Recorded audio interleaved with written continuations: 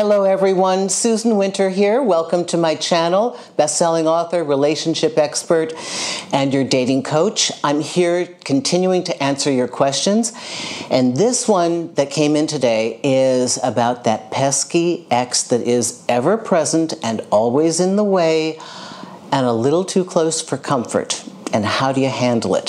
So this one came from Carla. Thanks, Carla. I appreciate this. Carla writes, Dear Susan, I recently met a guy who I really like, and I believe there is a potential for a relationship. My concern is his ex. They broke up 3 years ago, but they have a business together, and she stays at his house often because they're friends and have pets together. I don't want to be insecure, but I also don't want to be a fool. Should I say something at all or move on?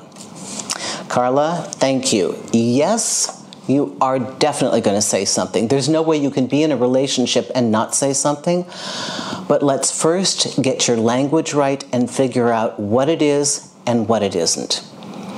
First things to ask yourself, to the best of your ability, as you get to know this new person, are they over their ex? That's question number one. And I mean, not that they're not friendly with them, but are they done with wanting them?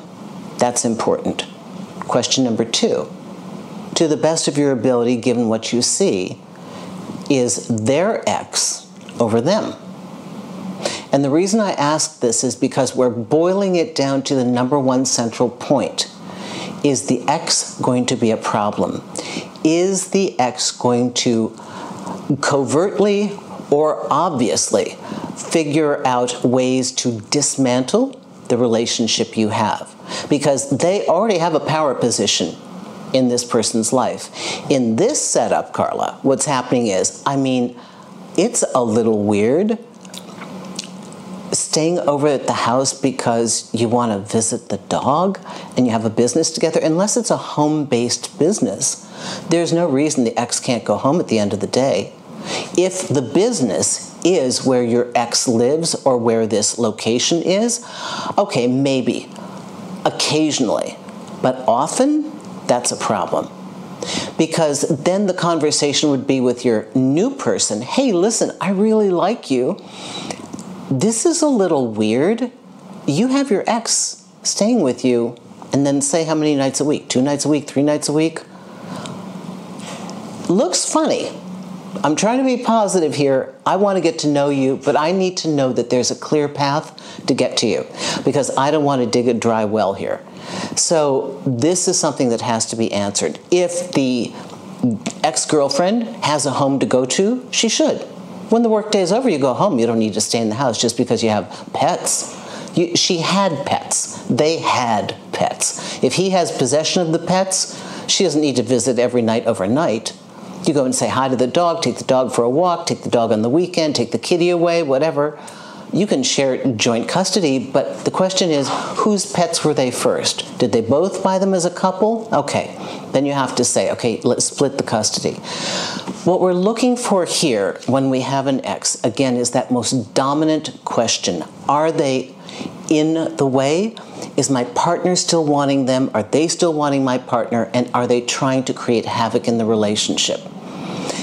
And if they're not trying to create havoc, let's say it's all innocent, okay? You're not insecure for nothing. It's a weird setup. So Carla, take heart with that. It's most everybody watching this would be going, Carla, exit, exit. This is no good, right? So you're being very patient. Again, it's new, so you don't have a lot of leverage. I understand that. But the bait is, like the veiled threat and the bait, it's the same thing. It's, listen, I want to get to know you, but it's going to be impossible if there's a blockade here, because this looks like there's a whole nother relationship. You just got to be fair, okay? So these are the things that we try to figure out. And yes, you do have to articulate it.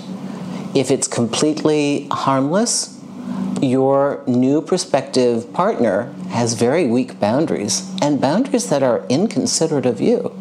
That's something I want you to remember. It's not like this new person came running to you and saying, hey, listen, I'm really sorry. I know this looks weird, but occasionally my ex stays over. There's nothing romantic. I'll introduce you to the two of each other so you can get a vibe on it. She wants to see the dog. She normally takes the dog on Saturdays, but she lives an hour away, and so now it's just easier on days that we have a meeting late or whatever, but it's got to be plausible. And this person has to work with you.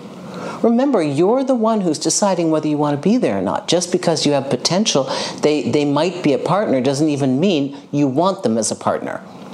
Okay? That's right. I said it. Okay, everyone, thank you so much. Susan Winter for SusanWinter.net. Come to my website, take a look at my articles, my coaching packages.